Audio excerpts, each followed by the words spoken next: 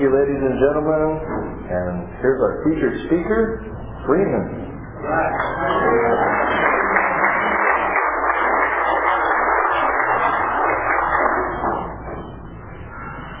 Phone calls up here. My name's Freeman. I'm an alcoholic. And I'm an alcoholic and a free man. But I wasn't always that way. By the way, that's 10-minute warm-up picture. Next time I'll just warm up for her. I think she does one thing up job there. You know, kind of proud that I don't know because that's my daughter. And my wife didn't understand that when I said, that's pretty good. I think it's pretty good to have my daughter going to be the warm-up for me. And she kind of looked at me and I know, that's kind of crazy to think, she's an alcoholic and I'm an alcoholic. She can warm up for me. But I said, another alcoholic could probably understand that. That's pretty cool, But if she keeps blaming me, I'm going to tell her that she's adopted. Anyway, like I said, I'm an alcoholic, and that's why I'm here, because I was never all there. I just never was all there when I was young. I just couldn't keep up. I just couldn't keep up with anything. I couldn't understand anything. I just couldn't hang with it. And I couldn't hang with what they were trying to teach me in school. I couldn't, I had 27 F's, and there's only 24 squares. Now I know, one of them stood for Freeman, but they don't know what the other two were for. And that always kind of bothered me, I thought I was unteachable for all those years, I just couldn't get it. Because when he was talking or she was talking, I could tell you how many panes were in the window, how many squares were in the ceiling, how many birds were outside. They got a saying now, if you want to keep out of trouble, keep your butt and your mind in the same place at the same time. And I had that problem. See, my butt was in there and my mind was out there. And I do that once in a while when I'm driving. I'll be driving and, your butt's in the car and your mind's out there. You guys know what I'm talking about. You're driving down the road, some little thing walks by and bam, that's what happens. So you got to keep them together, and then that's what AA's been teaching me, is try to keep those two things together. Keep myself, my butt and my mind in the same place at the same time where I actually can hear stuff. I was sharing with a guy, I call him once in a while during the day and see how he's doing, and he, I told him a few things during the course of our time that I've known him, like 6 or 7 months, and he says stuff to me sometimes. I know he's been listening. That's surprising, because a lot of people I know, they just say, yeah, and they're not listening.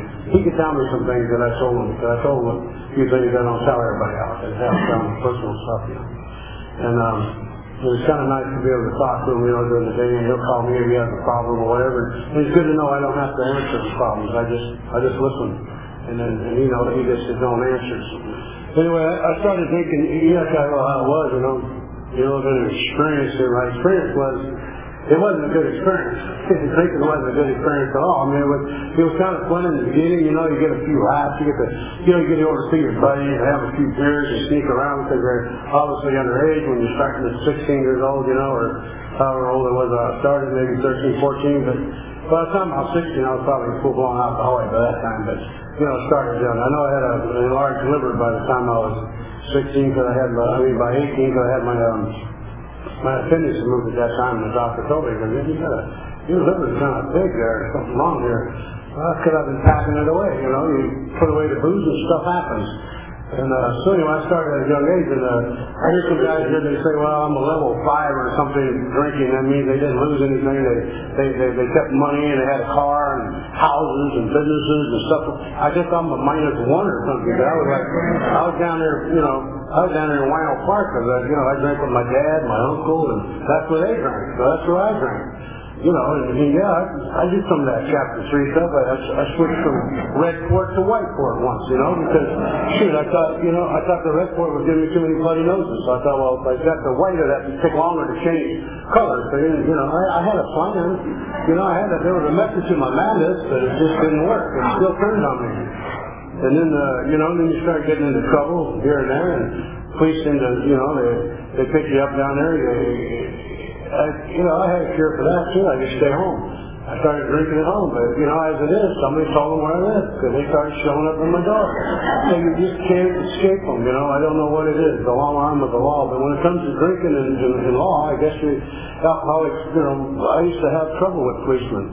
Their mothers, their fathers, their wives. I'd tell them all about it, man, and they'd haul my butt off too. I'd be getting in my dad's car, I wouldn't go home, and as soon as I woke up, I saw that badge, and I don't know why I talk about their mother. I don't even know her, but it just happened. I just had a bad relationship with them and the judges and all those guys. They were after me all the time.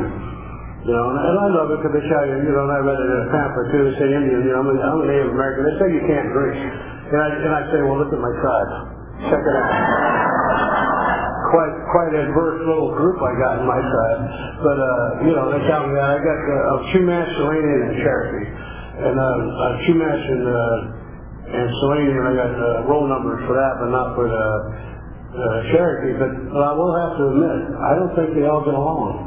Because I used to have some trouble, I think they're battling each other sometimes, but that's alcohol, it don't matter what you do or try to do, eventually it's going to turn on you. All that stuff it gave you, all the fun, all the freedom, all the be able to talk to the girls and dance with them and be able to tell them how beautiful they were. Where I couldn't say nothing before, I just looked at them from a distance, And when I started drinking, man, I just started talking, and that was the end of that. I woke up, I was married with 3 kids. Still a level 1, still a level 1, It took a while to climb out of that pit, too. But anyway, I had some fun drinking, and I had some experiences, too, and they weren't all good ones, And then you try to quit. Change your life a little bit after you got a couple of ex-wives and you got a bunch of wrecked cars and you've been in and out of jail doing life on the installment plan. I'm not a major prisoner type dude that did all that, but you do a weekend, 20 days, 10 days, 5 days, 4 hours, 10 hours. It starts adding up. So I was born at 7 months. I figured I didn't have no patience at all. I couldn't even wait 9 months. I was born at 7, and then I'd always have the days, and I think, well, I'm still ahead of the game, man. I got 15. I've got 15 to the plus. Well, after another 20-day run, then I was 5 minus, wasn't I? So they went the math right out the window, so that didn't work. It was just getting to me, It just kept getting to me. But, I say I drink wine, but I drink wine. I drink a lot of stuff. I drink beer. But I drink with alcohol. I hear people say this is my drink, but, it don't matter what you drink. I hear guys say, well, I just drink beer. I just drink beer, never nothing else, nothing hard. I said, what beer is that in? What's the common denominator? Let's check it all out. Let's find out. Let's check beer, wine, vodka, Bacardi, whatever you want, Scotch, gin. We can throw some stuff out there and let's see what we got. Alcohol. The common denominator was alcohol. And it'll get you. It don't matter if it's just beer. I had a brother that was a full-blown alcoholic just on only beer. Tastes like water. Hey, but it'll get you, baby. You drink enough of it, it'll get you. And, so I drank a variety of stuff, and it was the alcohol that I was after. And when I ate like a drink. When I smoked like a drink. I did a full bore. I just quit smoking a little while ago, Again, because I started like 3 years ago. I started smoking for some dumb reason. I can't even tell you why. I think it was a decision I made. I got depressed or something. I made a decision I'm going to die. So I started smoking. It took me 3 years to get off that stuff. And every time I'd be doing that 3rd-step prayer, God, I want to, we bear witness, to somebody, so I can quit. I have to go say the whole prayer in order to get to that part. But I kept thinking, how am I going to bear witness to anybody? I can't even quit smoking. I kept praying about it. And I kept thinking, well, I'm going to get up in the morning, I'm going to go downstairs, I'm not going to go into the outside area where I smoke, I'm going to stop. That's how I'm going to quit. So I'm not going to go out there. Well, it didn't work. I tried it, and I tried it, it didn't work. So one day I got in the car and I drive my daughter to work, and I go, it was 11 o'clock. I go, what the hell? I reached for a cigarette and have any. I had nothing but butts in there. So I always put the butts in there. That's a Native American thing, right? I don't want the litter. I always throw them in the pack, and I had that pack that just had the butts in it. No cigarettes. I left them at home. I go, you know what? Screw this. I'm quitting right here, right now. And I did. So it was just a mind over matter game that I had to play. I done prayed up for it. I prayed and prayed. I did all that stuff. I took some little pills that you're supposed to take. I got some gum from another guy. None of this stuff worked. When I just got ready, he was ready. I'd already did all the praying. And that's like drinking, I wanted to quit drinking a long time before I quit drinking. I mean, when it became no fun. Bill talks about it. He talked about it. I used to talk about it, and I realized, well, he said it first, so let's give him credit for it. I used to say, when drinking, when you want to quit and you can't, that's the beginning of hell right there. That's where hell starts. And then I was reading, Bill's story, because he says it so nicely. He goes, well, when alcohol quits being a luxury and becomes a necessity, well, that's the same damn thing, right? It's the same thing. It means it's no more fun no more. You just can't have fun when you got something you're doing that you don't want to do no more. It was like that smoking. It was no more fun for me. It wasn't no pleasure. I was just doing it, and I couldn't seem to shake it. And the more I couldn't shake it, the worse it got, and the more it bothered me. And it's the same with that thing. So anyway, I do things for different reasons. I wanted to quit smoking to show my kids I could quit smoking, so if I wanted smoking, he could quit smoking. I went down at 61 years old. I got my GED to show them that they could graduate also. I was 33 years old when I walked to my first AA meeting. All right. When I tried to get my GED, it was in 1975. Okay, I got drunk. The day I was supposed to go take the test, the day before, I got drunk, wound up in jail, because that's what we do before the big day comes, right? We get drunk, stole a pint of whiskey, and off to jail I went. And that ended that. 33 years later, that'd be 2008 if you do the math, I went down and got my GED. I went and I got a picture, I got it on the wall, I got it framed right there. That's it. I don't know what the hell I'm going to do with the damn thing, but I got it. But it just shows that, even alcoholics can do stuff, you get sober, you can put your mind to it. But I could never do that drinking, see? Drinking, I couldn't do that. Drinking, I can wreck cars, I can go to jail, do life on the installment plan, I wreck cars, I got confused kids. I got an older daughter right now, the oldest daughter, what's she out here, not older, but oldest. And she, to this day, if she hears me screaming or loud voices, she's looking for a place to hide. She starts shaking. This is what I've done. This is what I've done to my child. I don't know how you make an amends for that. I tried making amends, and she told me, she said, Dad, as long as you're sober, that is your amends. She says, I can call you up day or night. I know where you're at. And you're there. She said, I could never reach you before. I said, I had a little trouble reaching my ex-wife. I won't go into talking about her because that's somebody's mother. But she did it. But anyway, it's, we had our time together, and that's that. We have our kids, and then I realized, too, I was an alcoholic, so I've done some damage there also. It wasn't all her fault. I did some stuff.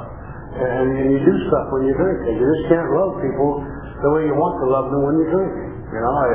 I got a wife right now I love very much. We were married 26 years. I haven't hit her one time. And that don't seem like much to some people, but it means a lot to me. I haven't hit her in 26 years. Doesn't mean I didn't want to kill her. Doesn't mean she wanted to kill me. But I never touched her one time, And I'm proud of that thing. But it doesn't mean I haven't done any damage either. I'm still an alcoholic, She don't understand me. And I definitely don't understand her. I try talking with her about stuff, and it's just, I talk about other stuff. We talk about kids, and talk about this, and pills, and all that stuff. But don't sit out talking about drinking stuff. She just don't quite understand it. She'll get a bottle of wine, takes the cork out, she chills the glass. Oh, you waste time doing that crap. You puts the thing back in there, and the cork back in there, puts the bottle away. And then gets the glass, and then goes to set the glass down. I'm watching all this crap, and I just have to leave. I go, there's something wrong. So what? I go, why are you dirtying the glass? Why are you wasting all this time? And then you realize, she don't have to. She's not an alcoholic. An alcoholic has to do all that crap. She don't have to do that. She never blacks out. And I'll tell you, the weirdest thing I heard the other day, I really wanted to slap this person. I'm not a violent man, but I was standing there, and this person said, I'll quote him actually, he said, oh, I gotta stop, I got a buzz.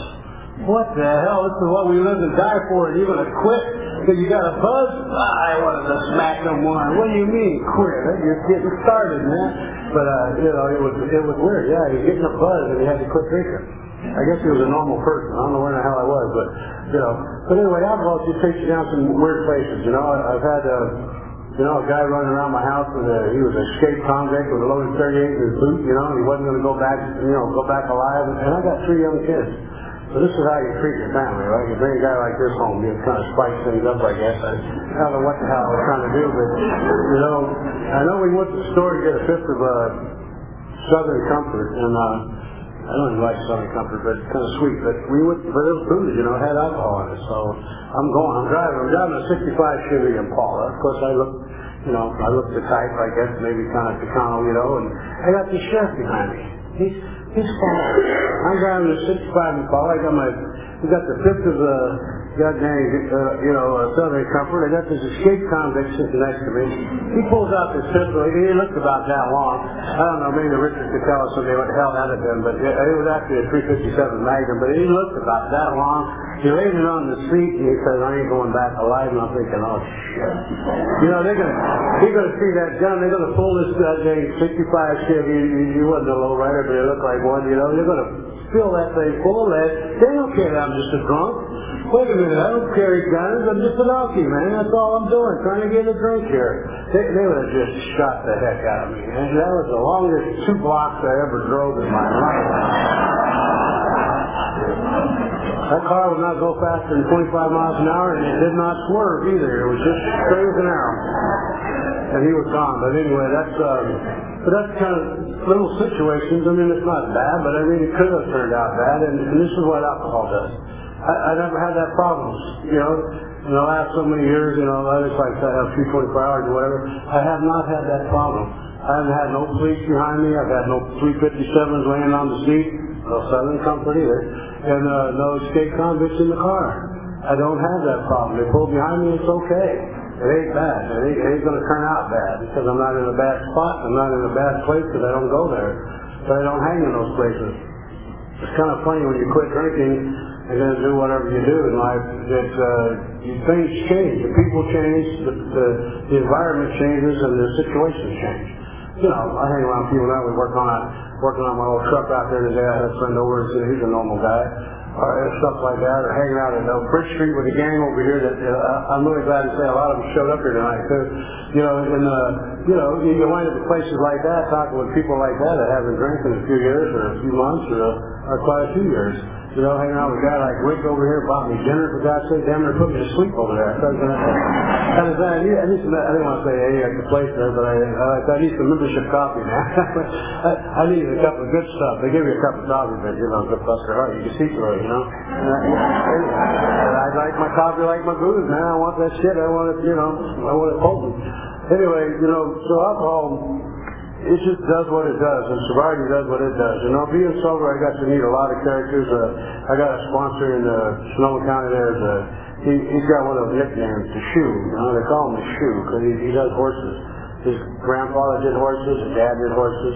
His brother was like the foreman for or engineer for Bowen's Ports. You know, the big jets. You know, he knew everything about all the iron. And my sponsor was a farrier. He does horseshoeing. He can make or break a horse. And now he just picks and chooses, you know, and he did horses like he taught himself to take pictures. He took Joe Montana's wife, took a picture of her jumping her horse, and then he got to do the fancy people, the venues and all that doing their horse. He got to meet some, uppity up people, so then they get the, you know, things are all good. But he was a good guy. He's the one that started a meeting called Grin and Win. That's where I went. When I got sober, I said I got sober in 81. Well, I got sober in 81, but then I got drunk somewhere along 86 or 87, somewhere in there. I got drunk. And I'll tell you tonight, sometimes when I'm talking, I'll tell people, you know, when you're at a meeting, you know, you said take what you want and leave the rest.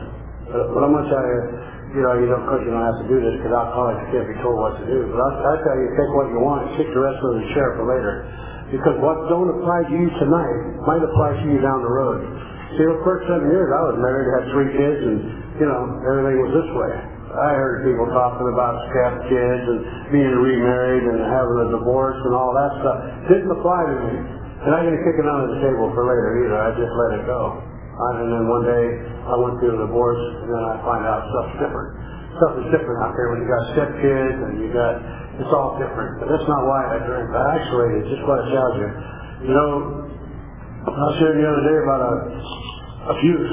An abusive person, whether it's a man or a woman, first thing they do is they isolate their mate, whom they're going to abuse, from their family.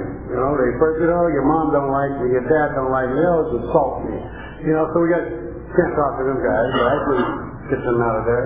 Oh, maybe your sister's trying to hit on me or something, so now you can't visit with your sister, you know, and then your brother or your friends, you know, they're always this or that, you're no good, character assassination, and then next thing you know, you're just left alone with them, and they abuse you. Well, alcohol does the same thing.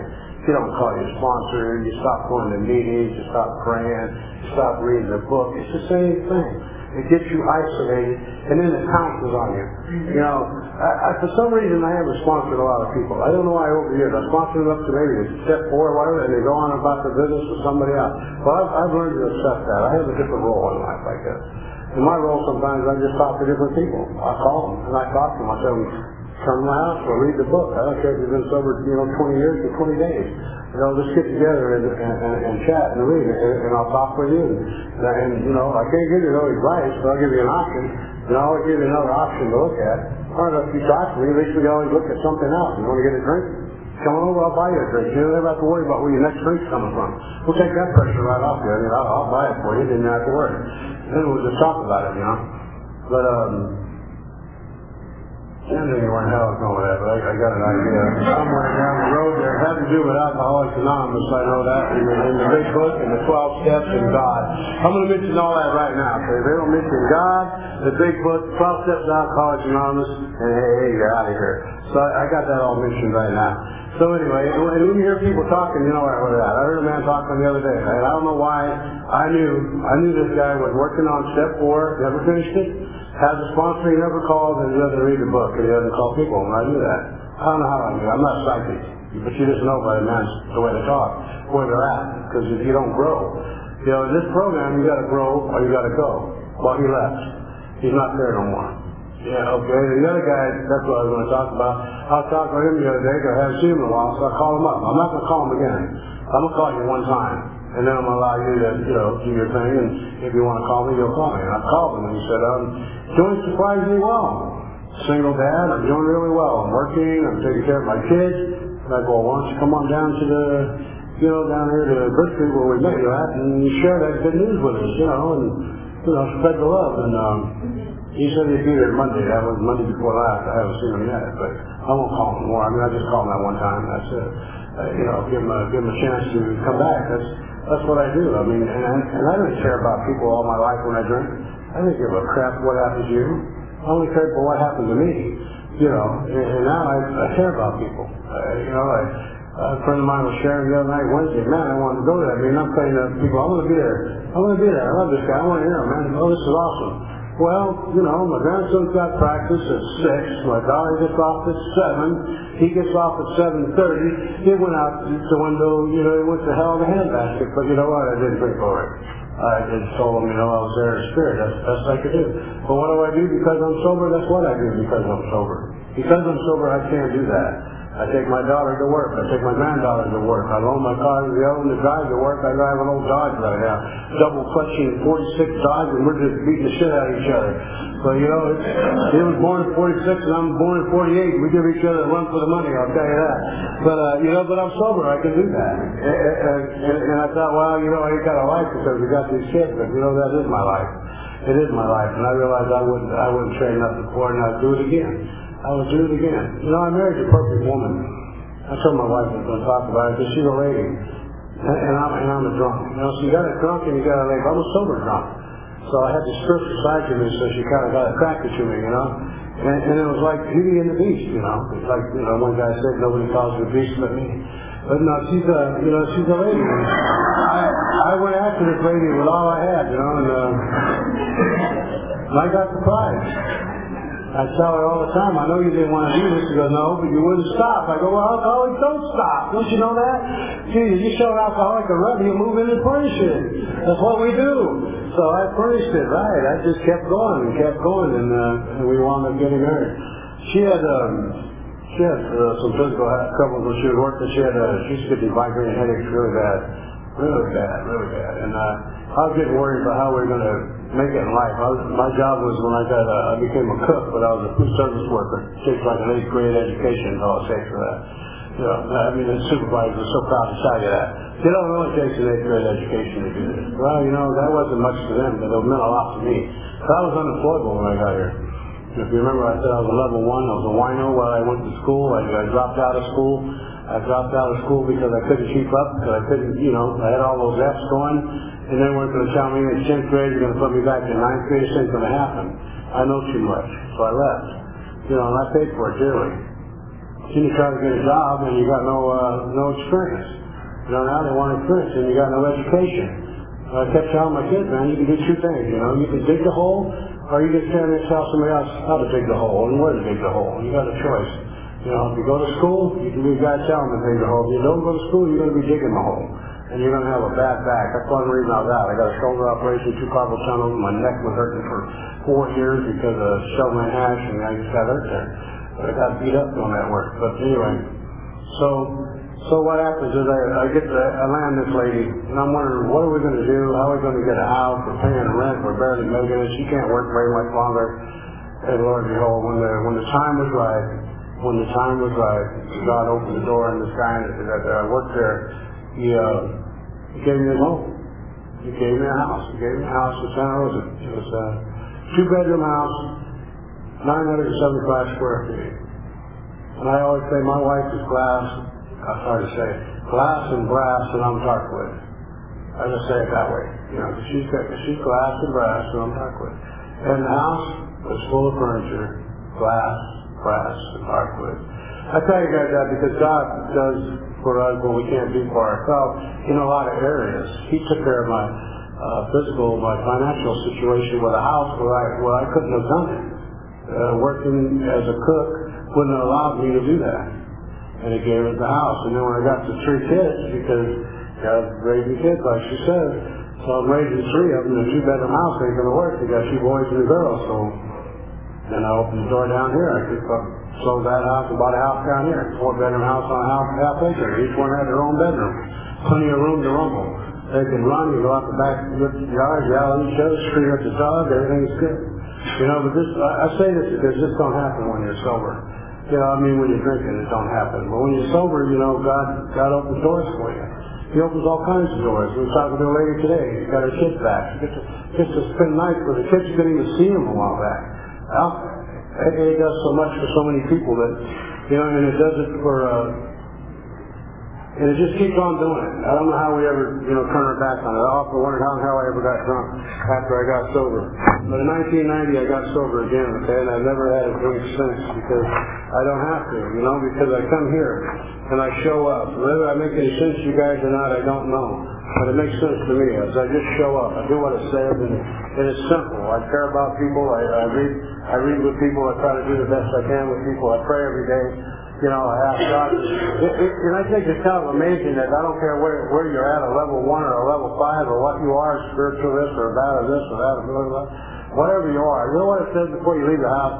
Always ask you to be divorced from self-pity, dishonest, and self-seeking motives. That'll give you an idea what an alcoholic is. And this is everybody. And it ain't talking just to me. It's talking to everybody. To be divorced from self-pity, dishonest, and self-seeking motives. So that must tell you that alcoholics got a little something going down, right? That we have to keep aware of ourselves. We have to keep on top of the situation. That's why we call each other. That's why we talk to one another. It's really easy to get blown up, Anyway, I want to read something that I always read at a meeting. I'm going to read it right now because I like it. It says, page 100 if you want to look it up. But if you want to hide anything from an alcoholic, just stick it in the big book, okay? And that's where you hide it at. It says, both you and the new man must walk day by day in the path of spiritual progress. If you persist, remarkable things will happen. When we look back, we realize that the things which came to us when we put ourselves in God's hands were better than anything we could have planned. Follow the dictates of a higher power, and you will presently live in a new and wonderful world, no matter what your present circumstances. And I always repeat that last part, no matter what your present circumstances. I know there's some people here that's gone through some stuff. They've gone through a divorce. The guy that said he was doing so good, he's going through a divorce. That's why I was talking with him, and I was asking him, keep in touch, and blah, blah, blah. But I knew he was having trouble. And, but he's doing good now. I don't know, because I don't talk to him. He's not talking to me right now. Now, I'm going to read something else here. This is something my sponsor used to do. Okay. Here it is. Alright, we were having trouble with personal relationships. This is when we're drinking. Alright, we couldn't control our emotional natures. We were a prey to misery and depression. We couldn't make a living. That was me right there. We had a feeling of uselessness. We were full of fear. We were unhappy. We couldn't seem to be of real help to other people. That's not a good spot to be in right there. That's kind of not a good place to be. But a lot of us when we were drinking and we couldn't figure out what the hell was going on, what end was up, that's what was going on right there. That's the way we felt. But then the big book, that tells us where we were, and then it tells us where we're going to be. Now I got to find the other half. Okay, here we go. That feeling of uselessness and self-pity will disappear. We will lose interest in selfish things and gain interest in our fellows. Self-seeking will slip away. Our whole attitude and outlook upon life will change. Fear of people and economic insecurity will leave us. We'll intuitively know how to handle a situation we used to baffle us. We'll suddenly realize that God is doing for us what we cannot do for ourselves. When you read those together like that, you realize that's like before and after, And that's what this program is about. Before, I drank. I went to jail. I wrecked cars. I got confused kids. I got ex-wives. I got, I couldn't work. All this stuff, All this stuff happened. And then one day I got sober. I walked in. After I bumped into God, July 4th, 1980. July 4th, 1980 at 74 Delport Avenue in Santa Rosa in a little apartment building on the ground level. I was in a little bedroom there, barricaded in that room, and it caught on fire. And this room was burning, and I got this 1970 plastic type furniture in there that's just black. The smoke was just black. The windows were black. You couldn't see. Things were happening. I had a black widow in a jar that got all burned up. That kind of stuff I had skull on the wall. I was a happy camper, right? Real spiritual man. Real spiritual man. And anyway, so this thing is happening, and I throw some clothes on it to make the fire go away, and it just gulped it up, just gulped it up. So I got on my knees to get a little breath of air, just the last breath of air maybe down there with some clothes in the closet. I got on my knees, and I grabbed that clothes, and for some reason I jumped up and I yelled, "God help me." Okay, this is not a guy that I used to talk to. This is nobody I was hanging with. I wasn't going to church. I wasn't been praying. None of this stuff. I just yelled, "God help me." And it went clear to that building. My voice went beyond the stars. Okay, I know exactly where it went because I felt it. It just pierced through there. And in a millisecond, he removed 4 things from me, just like removing a stitch. 4 of them. Something my dad did, something my mom did, something my brother did, something my sister did. Just removed them. Boom, just like that. But he did not remove one single thing that Freeman did. Not one iota, and I always wondered, why in the hell did he just clean the whole package up right here? I'd come out of that room, I'd be walking on water and just, praise God, let's go. No, he didn't do that, because that's your job. That was my job. He left that for us to do. In fact, he thought ahead, he even had a book written about it. I think they wrote some steps about it. Now we'll get to the steps in the big book, see? And it says, you take a fearless and thorough moral inventory. And then you share it with another human being. This is where I got rid of my stuff. This is where I got rid of my stuff. And he allowed me to do that. That was July 4th, 1980. I went to my first meeting October 26, 1981. And that's why that is my birthday, not to 81, but October 26th, even though I got sober April 22nd. But I don't care about April 22nd. I like October 26th. And somebody got mad at me and said, well, you gave up 6 months. You gave up 6 months. I said, who cares? I only got 24 hours. I don't know how long you got. That's all I got. I wake up each day. All I got is 24 hours. Nobody promised me tomorrow. I've been walking around too long to know that I see people with 11 years sober at a gas station staggering drunk. What happened? The secretary pissed me off. That's the way we are, man. We're just so thick-skinned, you pissed me off and you got drunk. So I said after that day, I said, I don't need a whole bunch of chicks. I don't need all that. I got an 11-year and a 21. 21 for my granddaughter, 11 year for my daughter. So she nudged me and said, well, get one. And that's it. I don't get no more. I don't need no more. I have today, and that's it. And if I'm here, chances are I'll be sober. and I'm riding with somebody else, so I really can't tell her to pull over to a bar. I don't think she will. No, I was at one earlier. I walked in there, the first thing they said, you want a drink? I said, oh, hell yeah. I want a drink. You got any coffee? You got any water? What the hell? You can make the money off of me, man. No, I was like, holy Toledo. Where the hell are you going to sit here? I'm going back outside. Go out, hot out there. Come on in. I go, okay. I'm not really worried about it anymore because the obsession left me. And somewhere along the line when you work the 12 steps of Alcoholics Anonymous, you go to meetings, you care about other people, you pray every day, you read, you try to be more, attentive to other people and other things. The obsession just disappears somewhere. It just goes out the window. I don't know where it is. That's the miracle of the program. It's one of the miracles, and it tells you that in the big book. If you read it, it'll tell you that. It says it's a miracle. It just leaves. And you see people that say, think about drinking all the time at a certain level, then they haven't gotten to that point.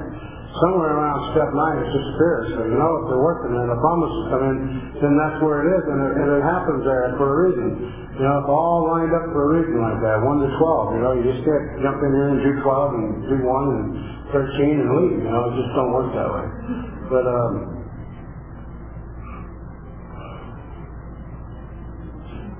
we lost a lot of people. I had a buddy that was.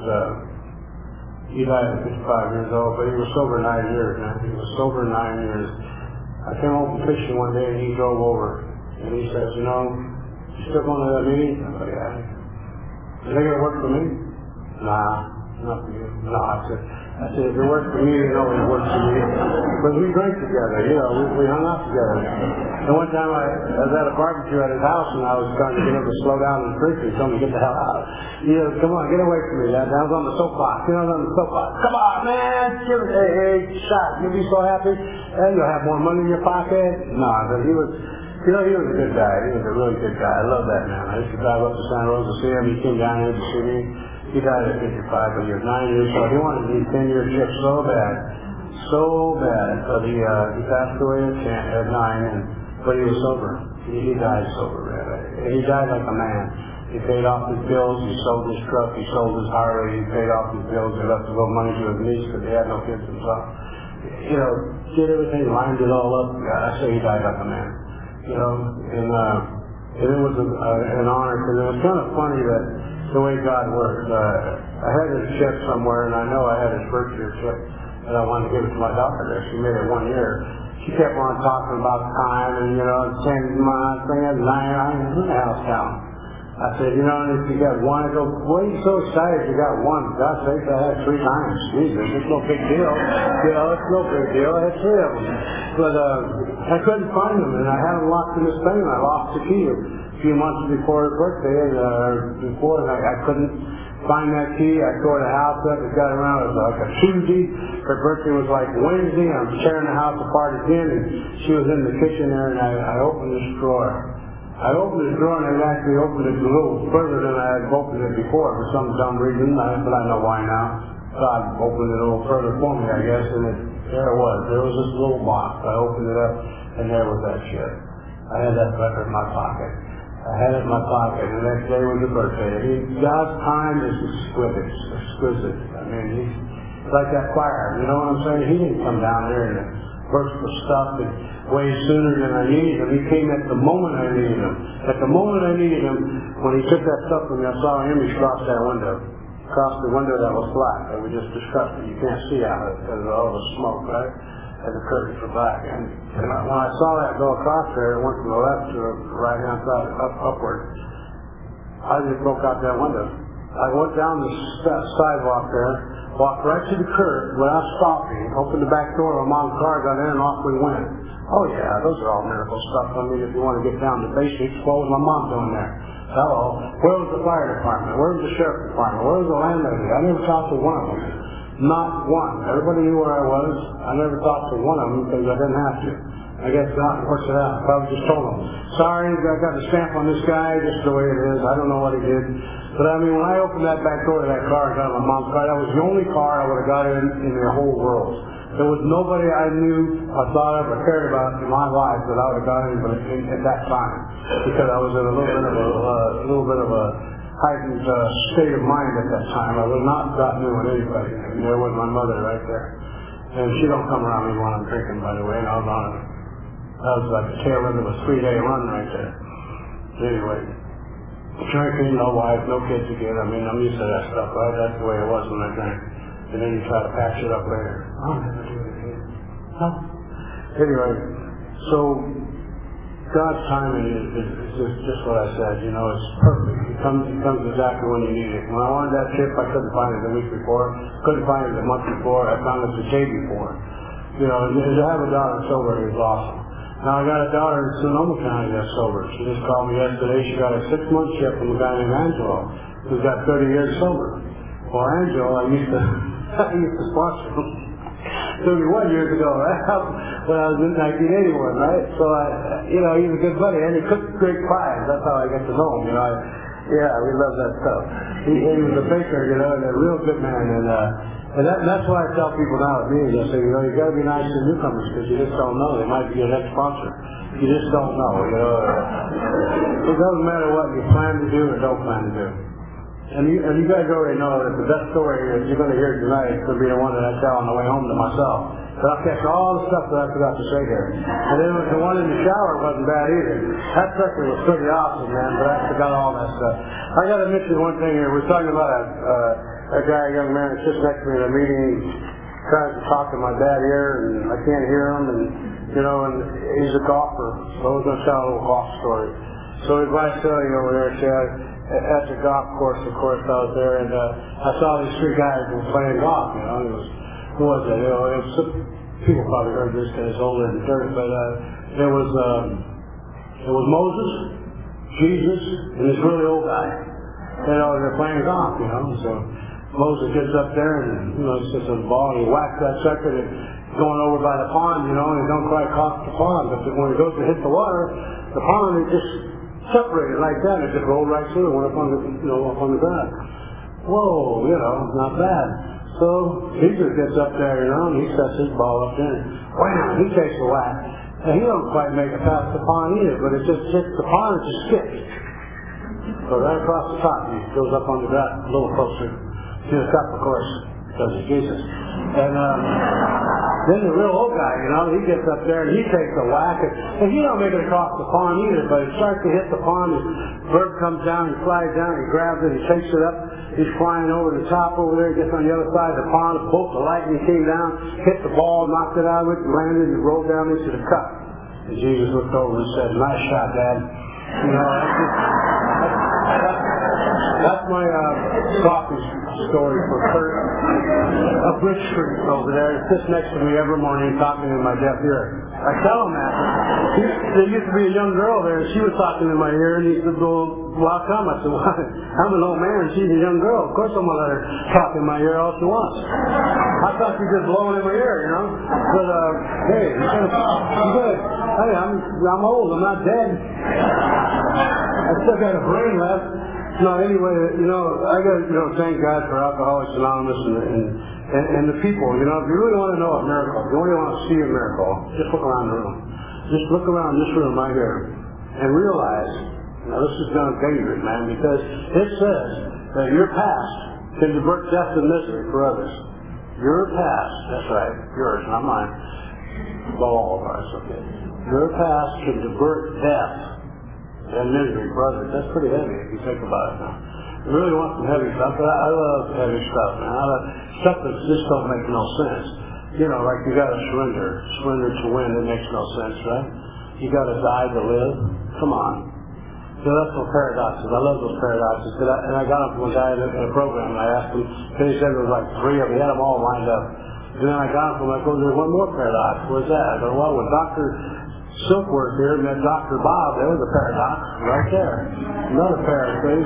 But, no, I love the heavy stuff. I love what Dr. Silkworth says right at the end. Right at the end. If you guys take it home, go home and read that tonight.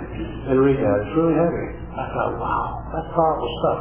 It's like after all that stuff he said and seen, and you know, without, I'm sure he saw some horrible stuff that they had nowhere to go with alcoholics in those days, right? Just locked them up. You got to remember, they was hopeless. They were hopeless. They just locked them up. That was the end of it. You had no, what could you do with him? Nothing. Locked you up. It was hopeless. You got to remember, you got 2 hopeless people here. So what does God do? Instead of going to the scholars and the great science minds and doctors of the world, he went to two hopeless people and gave hope. He gave hope to the hopeless, to two hopeless people. And because of that, look around you. All you people are here today. You're all miracles today, you know. If you woke up, I like to say out at right out where Oak Ranch? Yeah, Oak Ranch, it was a miracle out there today. Actually, it was two miracles today. Two drunks woke up sober today. And commit to stay sober the whole day. Right? I think so. I know I did. How'd you do?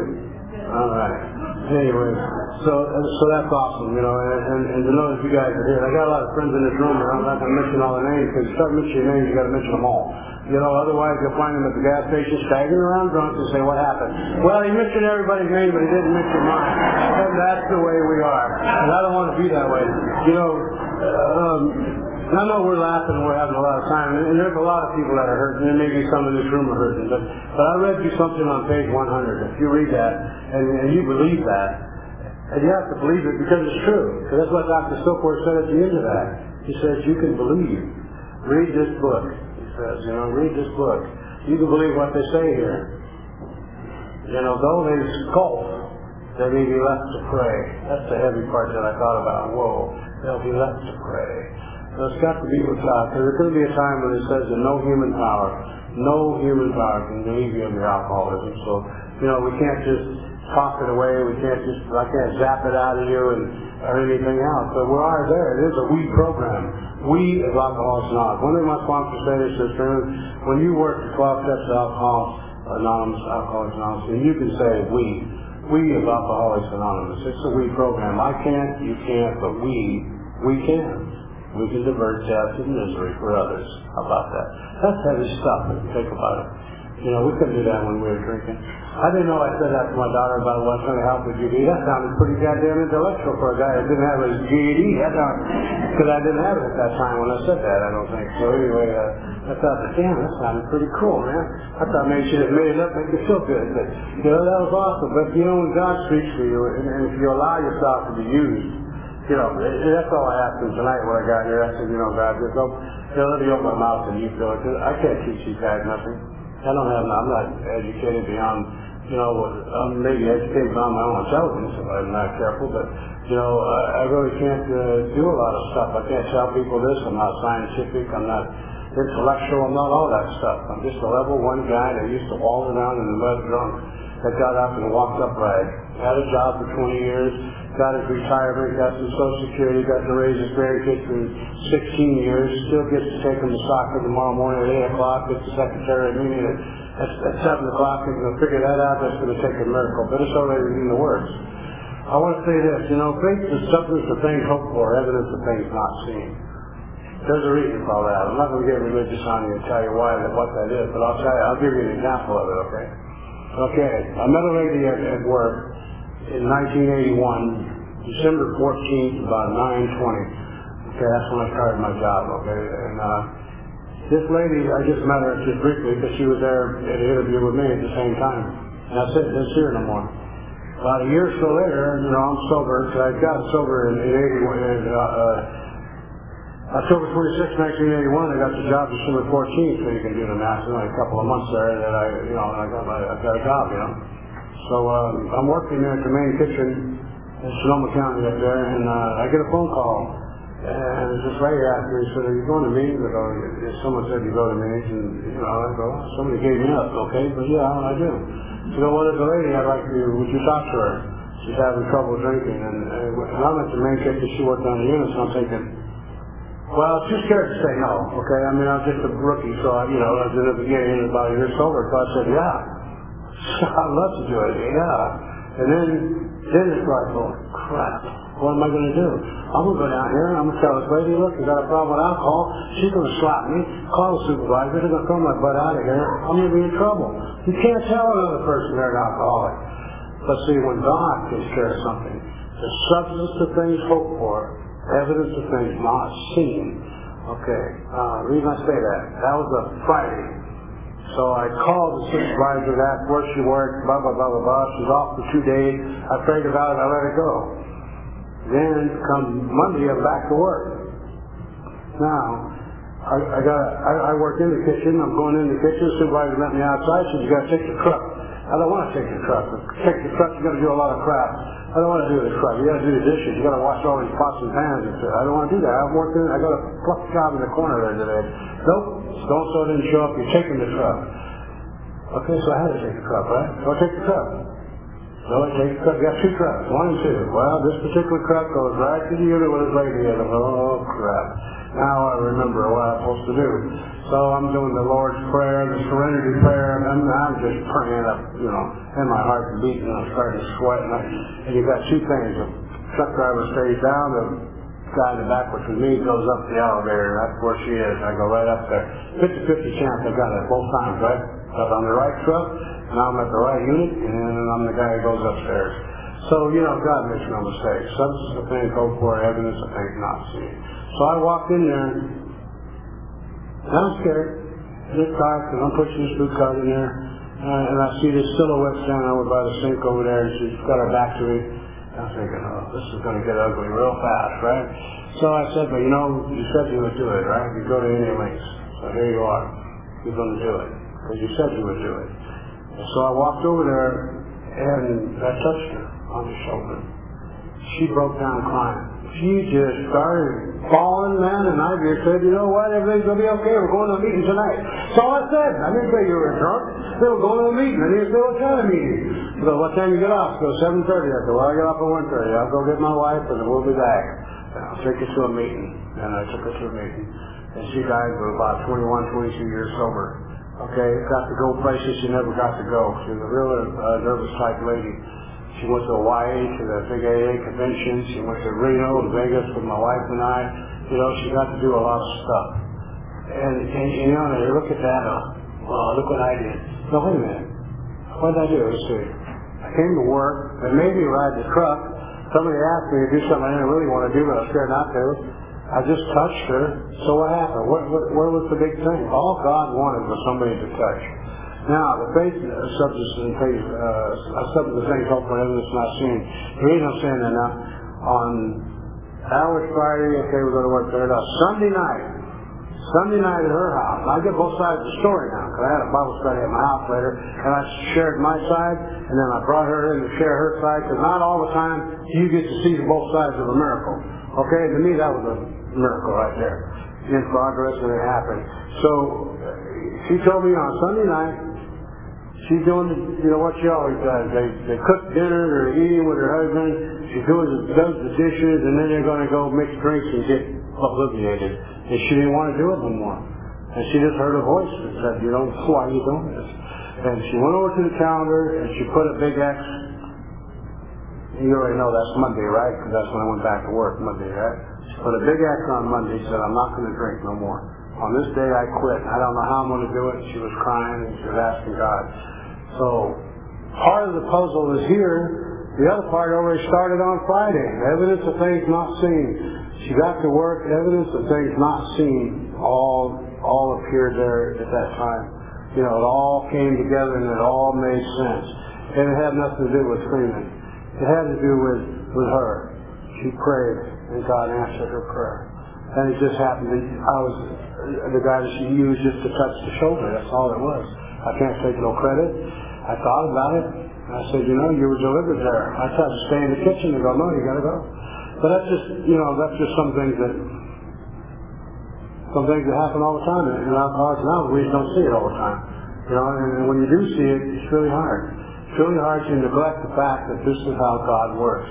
He wants us here to help one another. This is why we give each other our phone numbers. We don't even know why. And then we sit here and we get arrogant and we don't call because we're men or we're women. We can handle our own shit, right? And then one day we find ourselves drinking again. We go, what the hell happened? How did that happen? I was humming along. I was doing so damn good. Because we isolated. We got arrogant. Ego. We edged God out. We did all those things, I love all those one sayings in AA, and I didn't get to use half the ones I know. I didn't get to use any of them.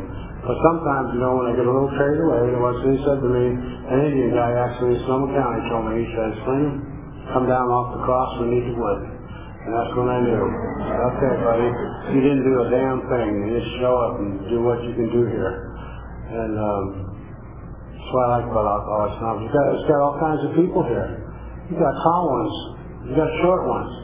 You know, when I was going to do this meeting, the first thing I said, they said you got to get a 10-minute warm-up. Okay, I'm going to pull somebody's cover, man. I said, okay, I'm going to get me a guy shorter than me, I'm going to get a guy uglier than me, and I'm going to get a guy older than me, or whatever. Older, uglier, and shorter. So I look tall, handsome, and cool, right? So I picked on a guy that was 55, he was 6'3" or 4, right?